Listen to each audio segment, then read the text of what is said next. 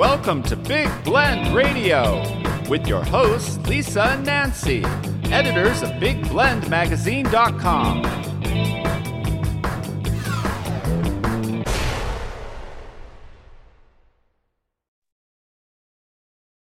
Hey, everybody. Welcome to Big Blend Radio. So we love our third Thursdays. We get to chat with Lee Brovedani. She is known as the Trust Architect. She's a speaker. She's a workshop facilitator. And she is known as one of the top thought leaders on trust by the organization called Trust Across America. She's also an author. Two of her books are Trust Me, Restore Belief and Confidence in an Uncertain World, and Trusted, Secret Lessons from an Inspired Leader. So for all of that, you can go to thetrustarchitect.biz, check out her articles and all kinds of good things on her website and learn about her workshops, her seminars, speaking, and all of that, and her books, obviously. You can also learn more if you go to blendradioandtv.com. We've got a lot of her articles and past podcasts on there. But Lee has also, if I use the word transition, that's pretty good for this, is transitioned into becoming what she says. She is a soul journey doula. She is an end-of-life doula. So today we're going to talk about the balance between trust and the necessary things about trust is huge to have a end-of-life doula in your life at the end of your life. And we're going to talk about what is an end-of-life doula, because there are so many questions. Right before we started recording, Nancy's already asking, well, can I have the preacher? You know, can I have my priest? Can I have my bartender? Like, you know, all of those things at my end-of-life party. Nancy wants her bartender for rum and cokes before she goes. Yes. Sorry, I know that for a fact. I want to on your way rum and coke. Yeah, you know. So I know what to tell them to put in your intravenous bag, you know? Yeah. Oh, yeah. That's fun. That's. I want to go into all the details of what an end-of-life doula is, but I want to know, you know, you've done work before you became the trust architect. Obviously, you're a mother, you're a wife, and you've done so many different careers in your life, but one main thing is emotional intelligence. I think that is going to be the foundation, and caring and commitment. Oh, we're going to the 5 tenets of trust, aren't we? Yes, so absolutely. trust gets into inconsistency. So you have to keep showing up for your person at the end of life. All of what makes, you know, a trust architect makes a soul journey doula. So tell us what, just a sentence or two, what an end-of-life doula is, and then why you decided to do that as a change. Okay. Because you're doing both. Yeah, you know? actually I am. I'm transitioning as I help people transition. So I know, you know, it's a good word. A lot of it had to do with my previous work, and I kind of feel like there was a lot of things that lined up. I was with my dad at his end of life, and I was petrified, absolutely petrified. I'd never been around a person who was dying before. And this wasn't just a person that I was doing work with. This was my dad. Yeah. And it was actually quite beautiful. It was such a privilege to be with him and see that. And we were really fortunate because it was a very peaceful transition. He took one big exhale and he was gone.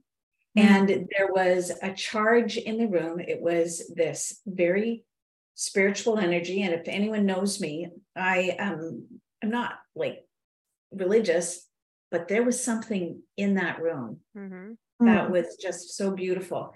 So that there was that experience, and the experience of when my mother passed. I couldn't be with her because it was during COVID. I was living down in the United States. She lived up in Canada. And by the time I got the information, or my brother called and said, it's not going to be long, I wouldn't have been allowed to go up because of all the rules and regulations. So there was all kinds of things lined up, problems with my daughter. And I always did meditation. And I thought, I know that our relationship will heal. And I felt really confident, and it has. But what about those people who die with all of their regrets, or there's no one there to hold their hand? Who would be there to hold their hand? And I thought, there's the doula helps people come into the world and make sure that everything is arranged. And I wondered if there was a doula, the same kind of role. I didn't expect it to be called the same thing. I wondered if there was a doula for the end of life, to make sure that everything was arranged so that a person who was passing could have the best possible care and the best possible scene as they transitioned from living to dying. And so that kind of set me, and I went, that can't be a thing. I absolutely thought, well, this is crazy. And then I found out it's not. There's a whole field and it's growing. Now I see it all the time. It's like, now I had never heard of it before. And now I'm watching a television show and the protagonist's girlfriend is a death doula. And I'm thinking, holy crow, it's just becoming, I'm hearing it more and more and more. Holy crow? Oh my gosh, I'm trying to clean up our language, Miss Lisa. I know, but that was a Canadian. That's not like, just Canadian. I haven't said that in years.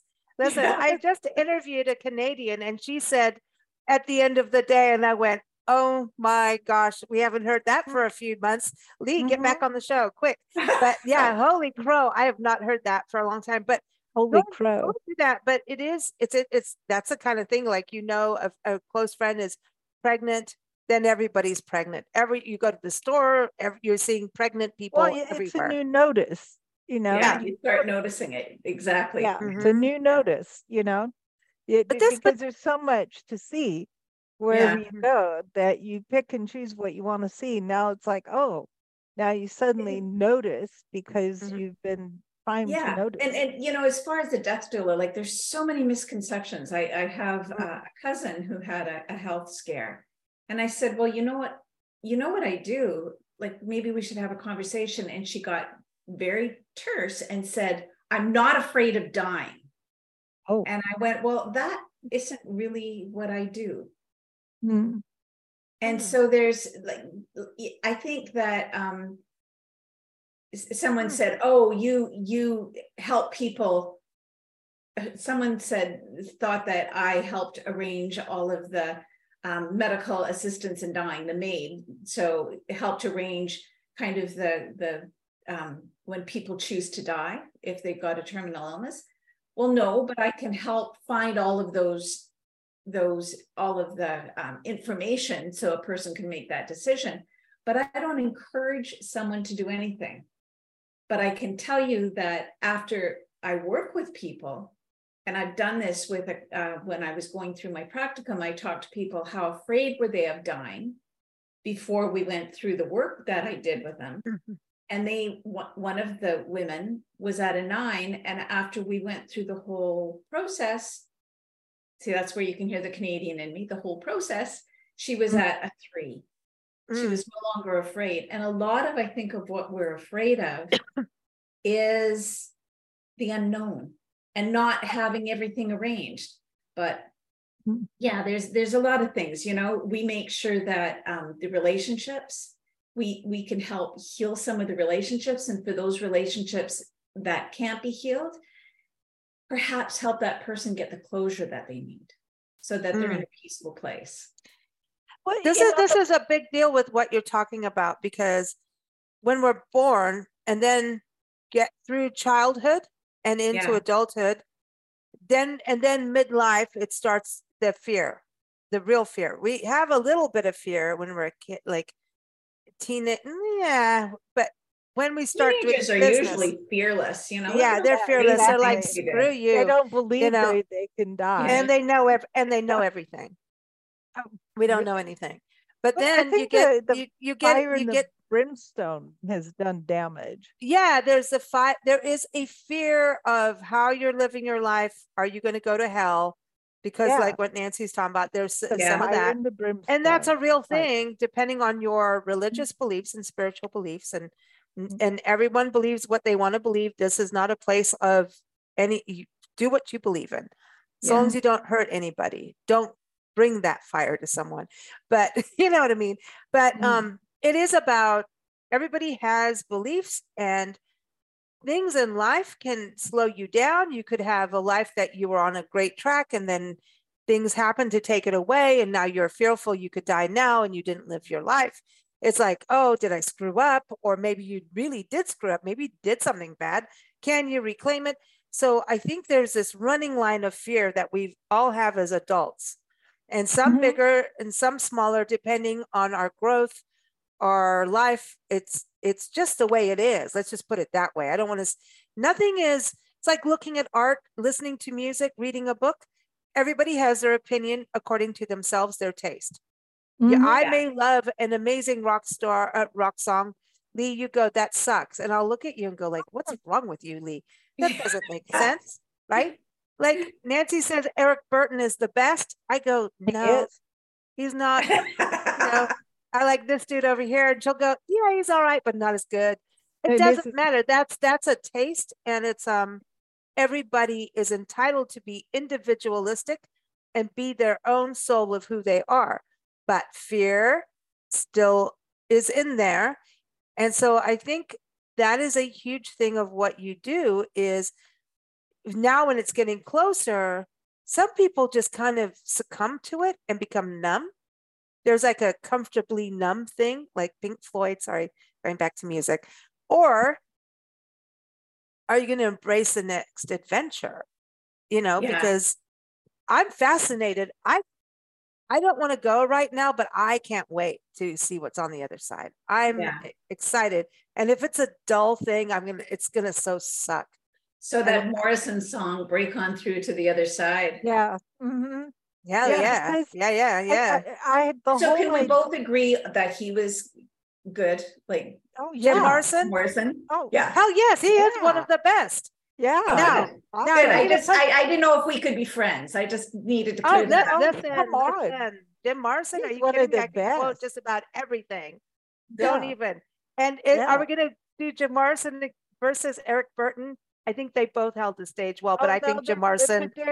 They're almost the same.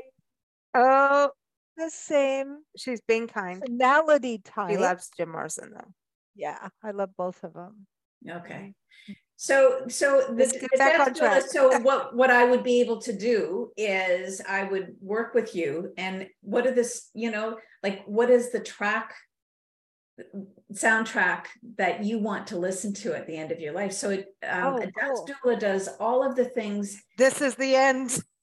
Yeah, well, it's interesting because someone said, well, I don't need a death doula because I've got a directive, and that doesn't go as that. What's a directive? Yeah. So a lot of times people will put a directive together and they will say, here's what I want at the end of my life. It's not really a will. It goes a little bit further. So, there's the term do not resuscitate. Now there's a new term that I like a lot better. And it's it's allow natural death, because heck yeah, if I was in the water and people thought I had drowned and they were able to get the water out of my lungs, then I want them to resuscitate me. So I don't want to DNR. Absolutely. But I've seen people give chemotherapy to people who are in their 90s, and there is absolutely no hope. And so that would be allow natural death at a certain point. So there's everything from what is the death that you want, and as a death doula, I can't write the will, but I can make sure that the will, that I can find the person to do it for you. I can't administer the medicine, but I can find the nurse who can. So I can't do all of the pain medications, but I can find out what is it that you want, because some people don't want to have too much medication because they want to be fully present. So you find out all the needs and you try and make sure that you're working with the family, because I've seen too many families who say, no, keep them alive at any cost. Yeah. And if I'm working with a person who says, no, I'm ready to go. I don't want to be on this planet anymore. I'm not going to take chemotherapy. I'm not going to take their drugs. Let me go peacefully. Or the other, like it's all about doing the wishes of the person who is dying. Not so with that, of my will. With that, I wanted to ask, because when does somebody call you and say, okay, I need help? Is it always people who know, okay, hey, I'm getting elder here. Maybe I'm in my 80s. I should start thinking about stuff a little bit seriously. Or, I mean, what happens? I mean, people just die out of just boom. It unexpectedly. So there's none of that. So when, I mean, do people in their 40s, should they start calling you and saying, okay, so where is that where people should contact you? Obviously, if you know you've got cancer and it's, right. you know, so pretty terminal much on diagnosis your way, would be a good time to call me. Even if they are able to live for another 2 or 3 years, we can help arrange things so that things are kind of taken off, so that the worry platter that a lot of us carry around, all of the what ifs, are dealt with. And helping people leave a legacy if that's what they want to do. I talked to one woman and she said, what I want to do is I want to take all of my VHS tapes that I've done of the family over the years and make a video for each one of my kids. Cool. And I said, like, I got, cool. Actually, yeah, it's a cool idea. But I said, okay, how many VHS tapes have you got? And she said, oh my gosh, there must be 100. And I said, and how many hours are on each of those tapes? And she said, so conservatively, let's say there's 4 hours on each VHS tape. Wow. And I said, so 4 times 100 is 400 hours that you would have to sit and watch. And then you would have to have the technology that was able to cut and put everything together. And if you've only got 3 months to live, do you want to spend every waking moment on the VHS tapes? And she went, oh, I hadn't even thought of that. So I can get that practical and say, so you want to leave a legacy. So perhaps you can divide them up and give each of them some of the tapes. And now is there something else that we can work on? So we put together a photo album that had pictures, and then she wrote a letter. So that was something that she could do in a day, do a photo album and a letter for each of her kids. So even to that point, like, people have sometimes grand plans on what they want to do. And I can say, maybe help them with that image and bring it into something practical that actually gets done. So all of that. And then if I, be there to hold their hand, or if I'm not, if they've got family around, letting the family know what they could do. There's so many lovely rituals. There's an anointing ritual that at the very end of life, you can have them do the ritual where they actually are blessing the person. And it's absolutely gorgeous. And it's something that even the children can participate in. And it helps with the closure. Oh, that's nice. Right. So is that part of it, that you're helping the family as well as the individual who's transitioning? I absolutely can. I absolutely can. So when should you get in touch with me? If there's a terminal diagnosis, or you just want to be really prepared.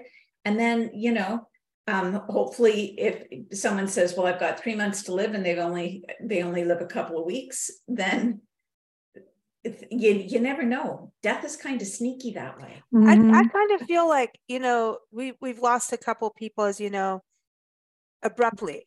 People that you just would never, like healthy people that don't drink as much wine as Nancy and I, we're going, oh my God, you're the healthy people. You what? And we're all still reeling and still don't understand what happened. And I think it's very hard for friends and family on the other side if they still don't get it. There's no closure.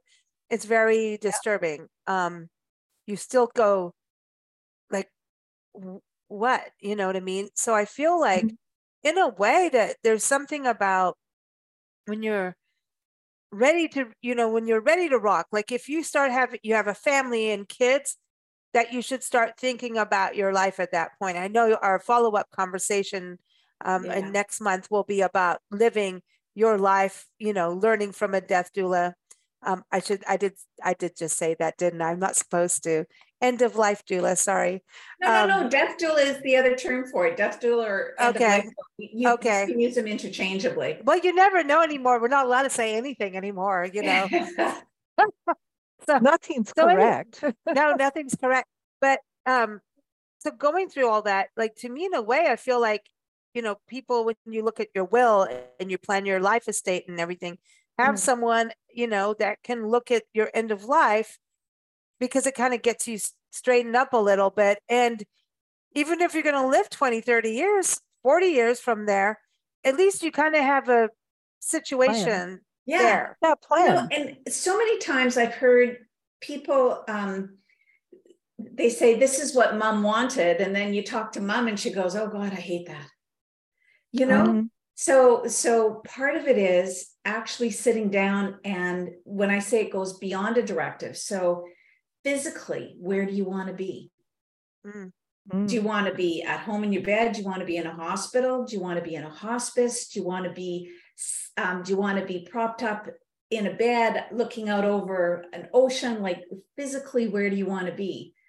Spiritually, what do you want to have happen? Nancy, you had said, so we had kind of had that conversation before. What about the priest or the minister? Well, that's not me. I have my own beliefs that probably are weird for some, but making sure that whoever that person is has the spiritual comfort that they need. So right, that you need, have a rabbi or a priest or a nun or a shaman or a Buddhist, whatever. A shaman, cool.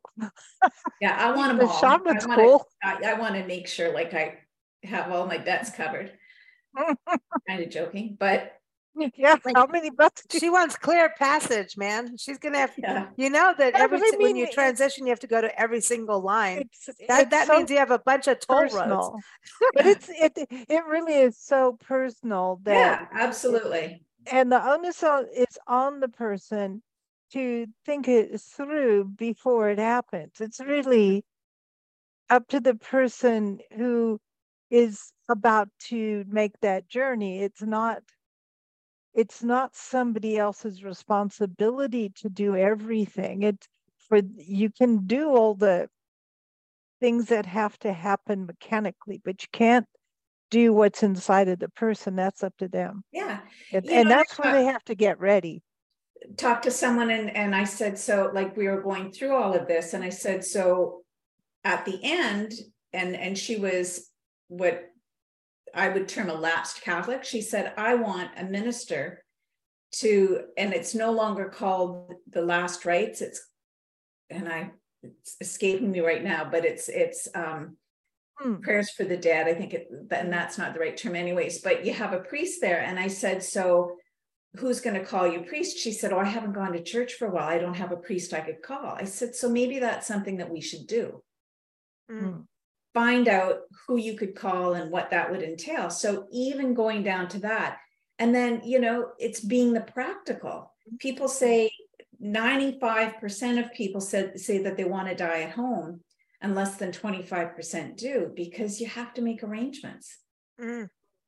Yeah, what happens because there's a cleanup crew.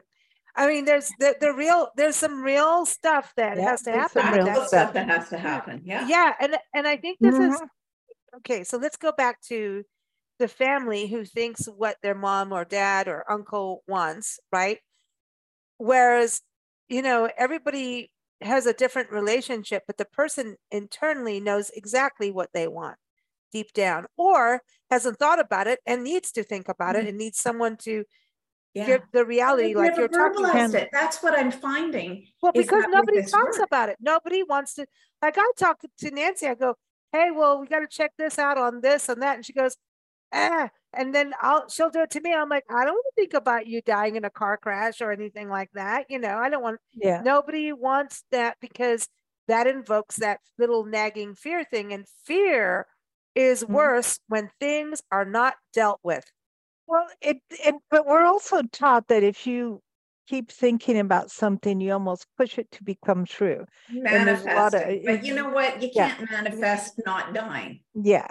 You're going to die. We're all going to die. That's a reality. There's two big events. Here's what you manifest, having the beautiful death. And that's what I am all about, is let's help people manifest the beautiful death, so that you are exactly where you want to be, that you are at the age that you want to be at, that you have the people surrounding you that you want to be surrounding you, and that pesky relative or person who thinks that they're a friend, maybe we can keep them outside of the room, and that could be something that I could do. So all of those things, let's manifest the perfect transition, so that you're going, holy crap, I see my favorite cousin or aunt or mom or dad or whatever, and I just get to walk over to them. Because that's the other thing I've heard from so many people. Like, one of my friends has attended she's a hospice nurse, so she's attended more than 200 deaths.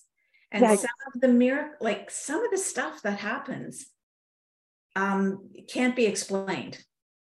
Absolutely can't be explained. And so someone that, everything from, there's a relationship that fractured 30 years before, and it was someone that they loved deeply, but something happened. They got separated by time, distance, and egos. Oh, that's a big one. And in that last week, all of a sudden they get the phone call from them and say, I've just been thinking of you so much. Like, all kinds of things that you can say, oh, well, isn't that a coincidence? But there's all kinds of little miracles that I think that happen to one of I think we're all more connected than you.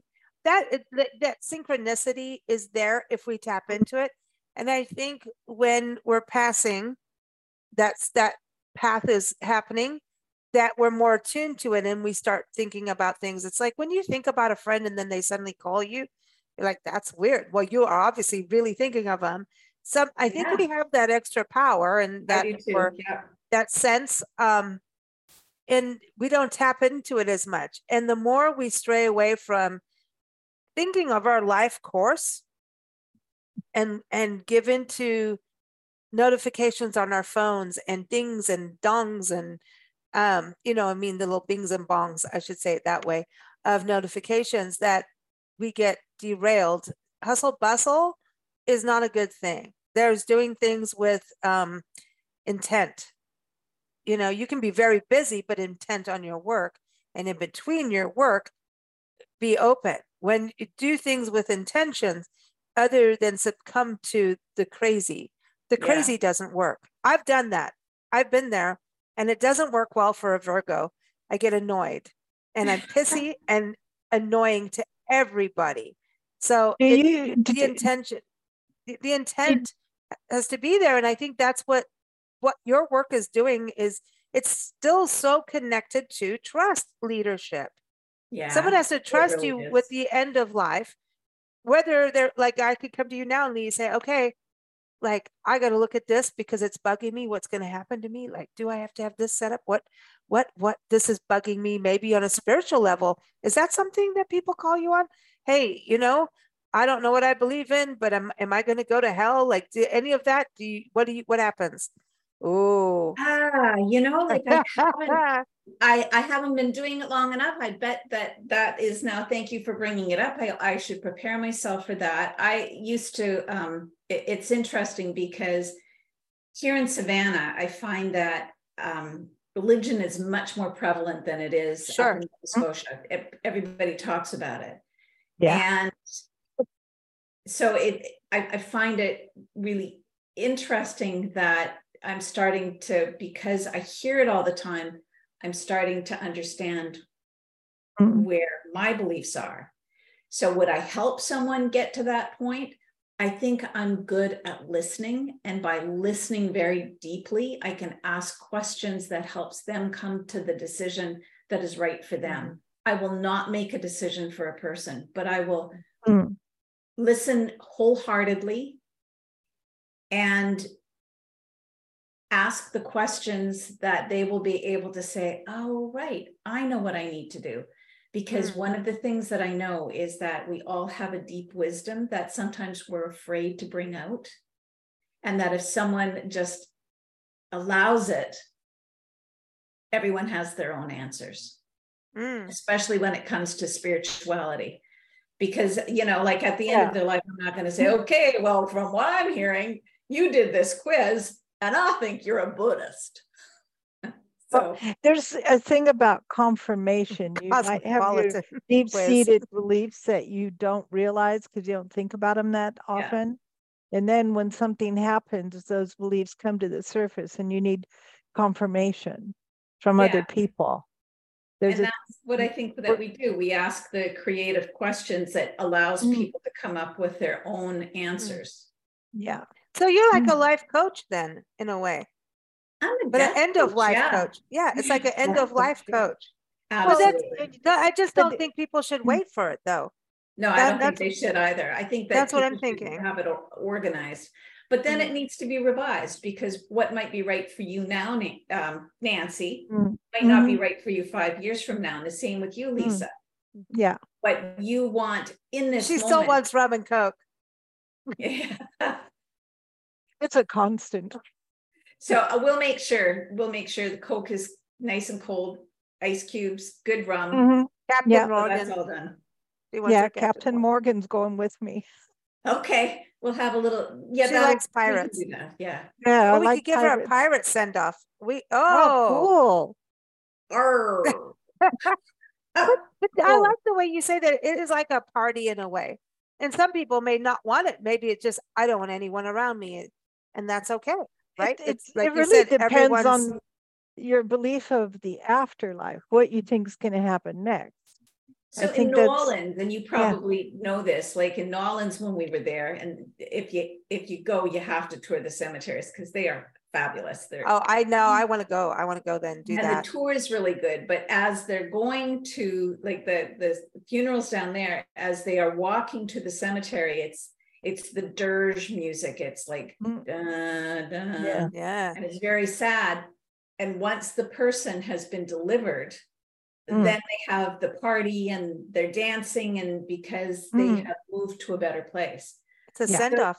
Yeah, it's the big send-off. So depending on what your beliefs are spiritually, then I think it gives people comfort to know that at the end, they get to have the party that they wanted. No, it's too like the Native Americans, they do a dance in different tribes, but they all, at the end of someone's life, and they start while the person is obviously critically ill and not expected to live. And they dance always in the circle because their beliefs are circular, in that once you start here, you are going to end up there. You know, so it's, and so they dance in a circle to say you've done, trying to find the right word, you've done your deal here on earth. Now it's time to go and do it upstairs, somewhere else. You know, it's time to move on up and do whatever it is you're meant to do up there. Yeah. Whether or not, and then there's this talks about breaking into the light. And that I find really interesting, that you hear that theme come over and over again, that as you cross over, you break into light. Not into darkness, but into light. Which and I like that's much better than being put in a box, and buried under the ground. To me, being put in a box and buried underground seems like, I don't want to be in a box. If I'm going to be buried, just bury me. That seems like to me the worst possible thing. I also don't like the idea of being burned, just in case. You're going to wake up. You'll stand up. Well, no, because there's a whole thing of people getting out of their coffins too. So. But you know where the term dead ringer came from, right? Well, okay. So during the plague, they used to bury people, and there was some people had gone into a coma, and they weren't dead, and so they found, they wanted to make sure that if someone was buried but they woke up, they had actually a bell. A string attached to a bell above ground, and if they woke up in the coffin, they could ring the bell And so a dead ringer would say that, yeah. So that makes me, that makes the song Ring My Bell like a whole other song now. That's insane. But I mean, they had to do what they had to do back then, right? But That's now they you know, they make sure, but things are changing, you know, like there's a woman that I talked to last week up in Canada who's starting a green burial movement. And now that's so cool.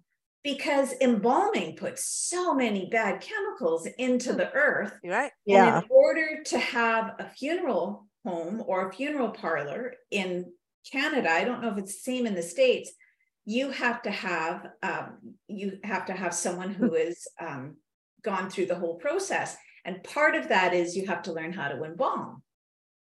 And we're saying, as part of the green movement, which I believe in, but I'll let people do what they want. Why do you need to try and make people look like they're not dead if they're dead? Just is weird to me. So I know the makeup go the way of the dinosaur. Well, did you hear about the?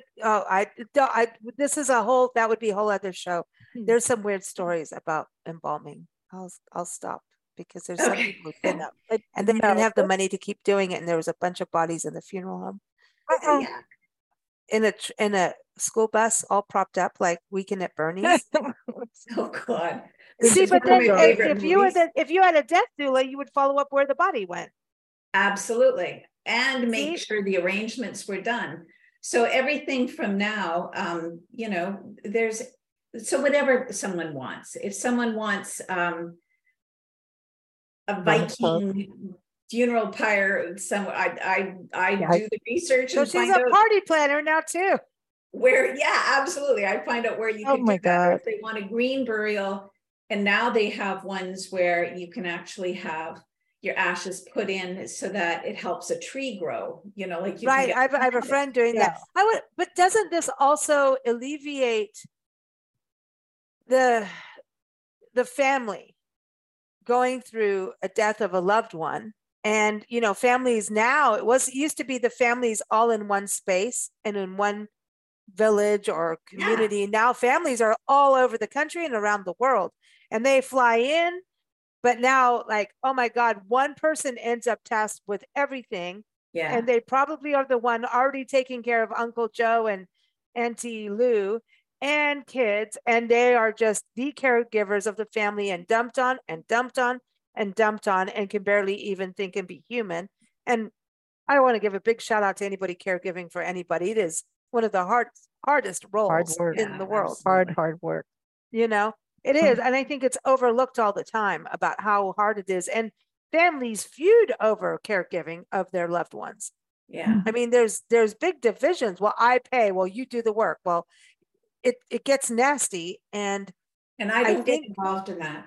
No. But I think when someone is there to help the person transition, that helps alleviate the drama. Yeah. That nobody wants around. And the person exiting is like, come on, wish me good, you know, send me on my way. Rusted Root, great song, send me on my way. I wish I could reach out and hold your hand, but I can't because I'm transitioning. You know, that's not the exact words, but it is that song, and send me on my way. That should be what we should make a playlist. It's not all cool. Love and romances, wine and roses when someone's passing too. A lot of times it brings up a lot of emotion in the family. Sometimes the person who is passing has been a complete a-hole.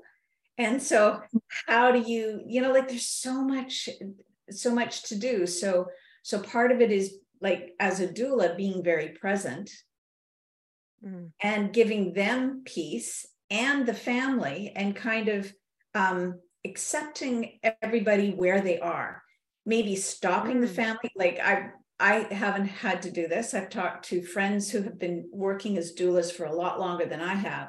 And they said they've had to stop big fights just before they became fist fights in the room with the person dying. Wow. So, you know, like it's kind of interesting. I kind of went, well, that's kind of scary. I don't know if I'm prepared for that, but you're trained. I'm trained that I hope the training comes through if I ever got into that situation. If not, then, you know, I'll have a phone with a quick dial. Wow. But I think that's it is because it's emotional, and family drama is family drama. It runs deep. And so I think that's, you know, again, somebody else that's neutral. It's like when you have a debate. We watched a movie last night with Robert De Niro, and I don't know what it was called, but it was about the grandkid and the grandfather having a war over bedrooms. In Robert De Niro, Cheech Marin, and what's his name from, oh, come on, I can't not remember his name. Oh, Jane Seymour's in it. And from Back to the Future, Christopher Walken. Oh, okay. And so it was like the old dudes getting together about the younger kids, you know, the young sixth graders, the guy, you know, it was great. It's just a fun, silly movie. And, you know, it was just like when you watch that and you started seeing everybody's life parts of being good and bad, that was a good part of it. But they had a war over bedrooms, the grandfather and the grandson. And he said, well, I was fought in the war. And if you're going to fight in a war, you're going to have rules. And these are the rules. And they had to both sign the rules. Then they had a peace treaty. Did they keep their peace treaty in the end? Well, no. Anyway, it's a fun little movie. But he did talk about that. It's like there's times to stop. There's times for peace deals. There's times for stopping the war. And I think, you know, it's interesting. And then they had a peace negotiation. And the little granddaughter said she would be the one to hold the meeting because he gave her a cookie. I mean, come on, this is just a fun movie. But I thought this was actually, it goes well with what you're saying, in that she was neutral. She is not part of the war. I am neutral. I'm making sure it's like a debate, the presidential debates. You have the person hosting the debate. Don't talk to me about the media and all of that, because that's not what I mean. But you have a neutral person, and that's what you are in this process or process, that you are the neutral person. You don't need to get into every dirty detail of a family drama. You go with, this is what I'm hired to do, and that's that. So let's stick to it. People are on high emotional level when somebody passes, whether they hated the person or loved the person or didn't realize what the person meant to them till it was too late. I mean, I went to a funeral once where this lady tried to get in the grave with the person who had died and was starting to climb into the grave at the funeral site. And it was so shocking that someone would do that, that you realize that that person hadn't had the time or whatever was needed to assimilate or fix the feelings or come to grips with what was happening. So you know, and so I think what you do has a value in helping people. It's not only transitioning, the transition for the person leaving, it is also helping the people about that are connected to the person leaving, so that they can also handle it. I do think that, you know, Lisa, you had talked about earlier that the work that I did in emotional intelligence and trust, and it's so, I really feel that helps with some of the work that I'm doing as a doula, because as you said, Nancy, people need to be able to sit with really intense emotions. And if they're not able to, then they don't have that closure. And you have that situation where, because she hadn't had someone help her deal with that very intense emotion, she was to that point where she wanted to crawl in, you know? So all of those things. We talked about the next show where, you know, some of the work that I do, people can do for themselves. We get to do that again at the next show. But, you know, I want people to understand how important it is to just start thinking about, what is it that you want? And for a lot of us, for most of us, we get to live. And so what does it look like to live your best life before you have to plan for your best death? Exactly. I think it's important to think of. That's what I was thinking this whole thing. I'm like, Yeah. I mean, and a lot of us just don't want to think of it. Yeah. We don't. But that's not fair to our kids.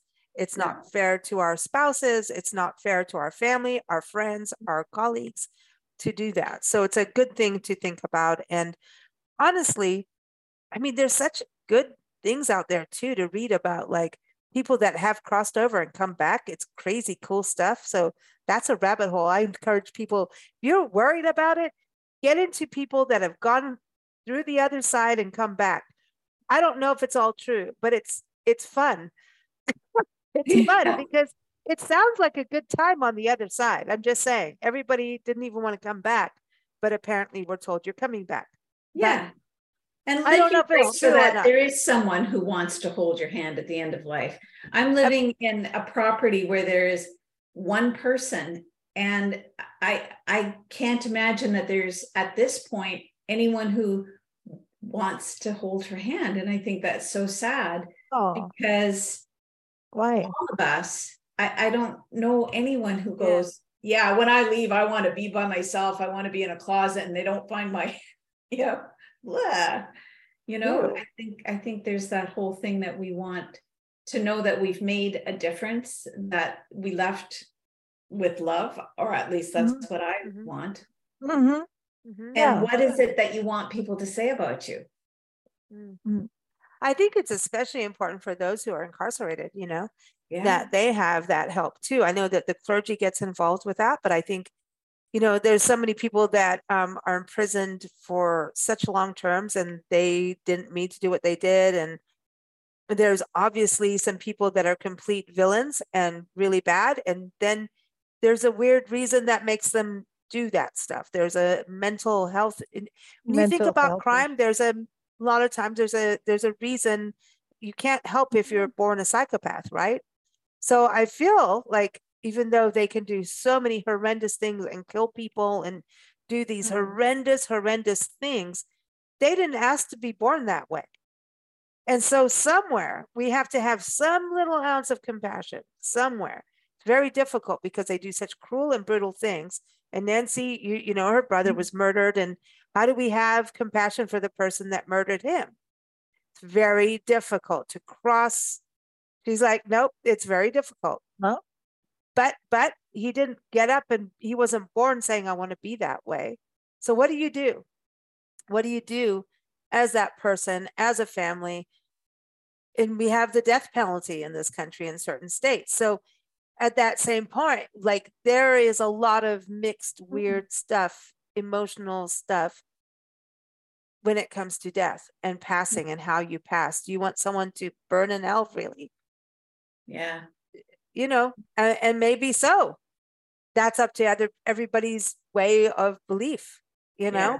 When you say people come back, I would like to know or believe that people who do things like the man who murdered my brother for no reason at all doesn't get to come back ever. Done. So so she's like, that's it. It's over. Well, that's cleaning up the gene pool, as you might. Yeah. Yeah. Well, don't let that violence come back. Yeah. That's exactly there, because there's something wrong. There's something wrong, but don't let it come back. Yeah. That person, maybe if he had a different upbringing or different chemical makeup, wouldn't have done that. So, I don't know. Yeah. Something makes people do crime. I'm not saying that they shouldn't be put away, because people do need to be away from people if they're going to cause harm. I'm just saying there's something there. And when they go, and it affects people, everything like that affects people. That's why the law has, there's a difference between if you harm someone, murder someone out of an instant fury and the emotions got the best of you, there's a lesser term in prison or whatever happens to you. Premeditated or as someone who planned it out. When somebody plans it out, the term of imprisonment is way longer for a good reason. But then I go, there's something weird. What made them still be like that? There's something chemically wrong. Yeah. I think so. So do you deal with that kind of thing with maybe the families? Well, on the victim side. No, I don't. Honestly, I don't. I think that's I think that is so far out of what I would come into contact with. And I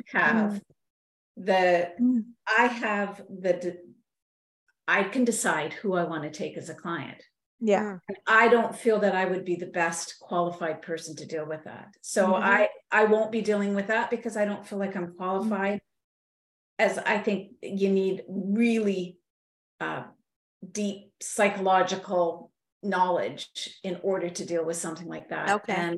And I think I have brushed the treetops of psychology, but I'm not a psychologist. I've taken a lot of courses. I've taken emotional intelligence courses. I've taken lots of trust courses and yada, yada, yada, and everything from emotional CPR and on from there, but certainly not qualified to deal with anyone who is that psychologically damaged. But we're such go ahead. I was just going to say, because I know we don't have a lot of time, I just wanted to dedicate this. My cousin, who I grew up with, passed 2 nights ago from Lou Gehrig's. And Susan Bales was a beautiful woman who had 6 sisters and a brother and a beautiful close family. And I know that at the end, she was surrounded with love and had all of the things that I think are really important. So this is just perfect timing for me to talk about this, because at the end of her life, I know that the legacy that she left with her children and with her husband and with her brother and her sisters was one of love. And what a legacy. Nice. That's awesome. Can we dedicate it to Tina Turner too? Absolutely. Yeah. Absolutely. We got to give a shout out to Tina Turner. Left such a beautiful legacy. Absolutely. One of that, I thought of you when she passed. I thought, because we talked about legacy professionally and personally in the last couple of episodes, I was like, what a legacy. You can't beat that legacy. You know, I mean, that's a you know, and it's not about competition and legacy, right? But I'm just going like, that was a legacy.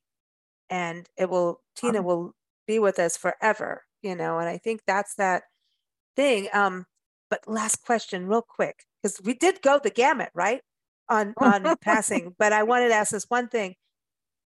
So there's a lot of death in life, obviously, and families that are not prepared when stuff happens and someone, you know, passes abruptly for all kinds of reasons, natural to suicide to bad things. Do you help families like that when they're trying, like suddenly someone dies, no one's prepared, somebody may be younger, you know, it could be a kid all the way till midlife we're not prepared.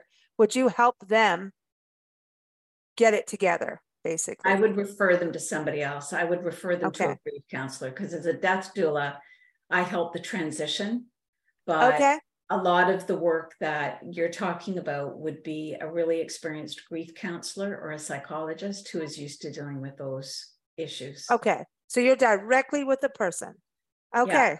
Yeah. I had to clear all bases here, get to all of it. Good job. Thank you so much. Lee, it's always a pleasure to have you on the show. Thank you so much. Everyone, Lee's website for this is souljourneydoula.com. Also for the Trust Architect, go to thetrustarchitect.biz. All the links are in the show notes, whether you're watching this on YouTube or listening on Spotify or Apple or wherever you're listening. And of course, keep up with us at bigblendradio.com. Lee is here every third Thursday. Thank you so much, Lee. Thanks, Thank you. Bye, Nancy. Good to see you again. Bye. Thank you. Good to see you.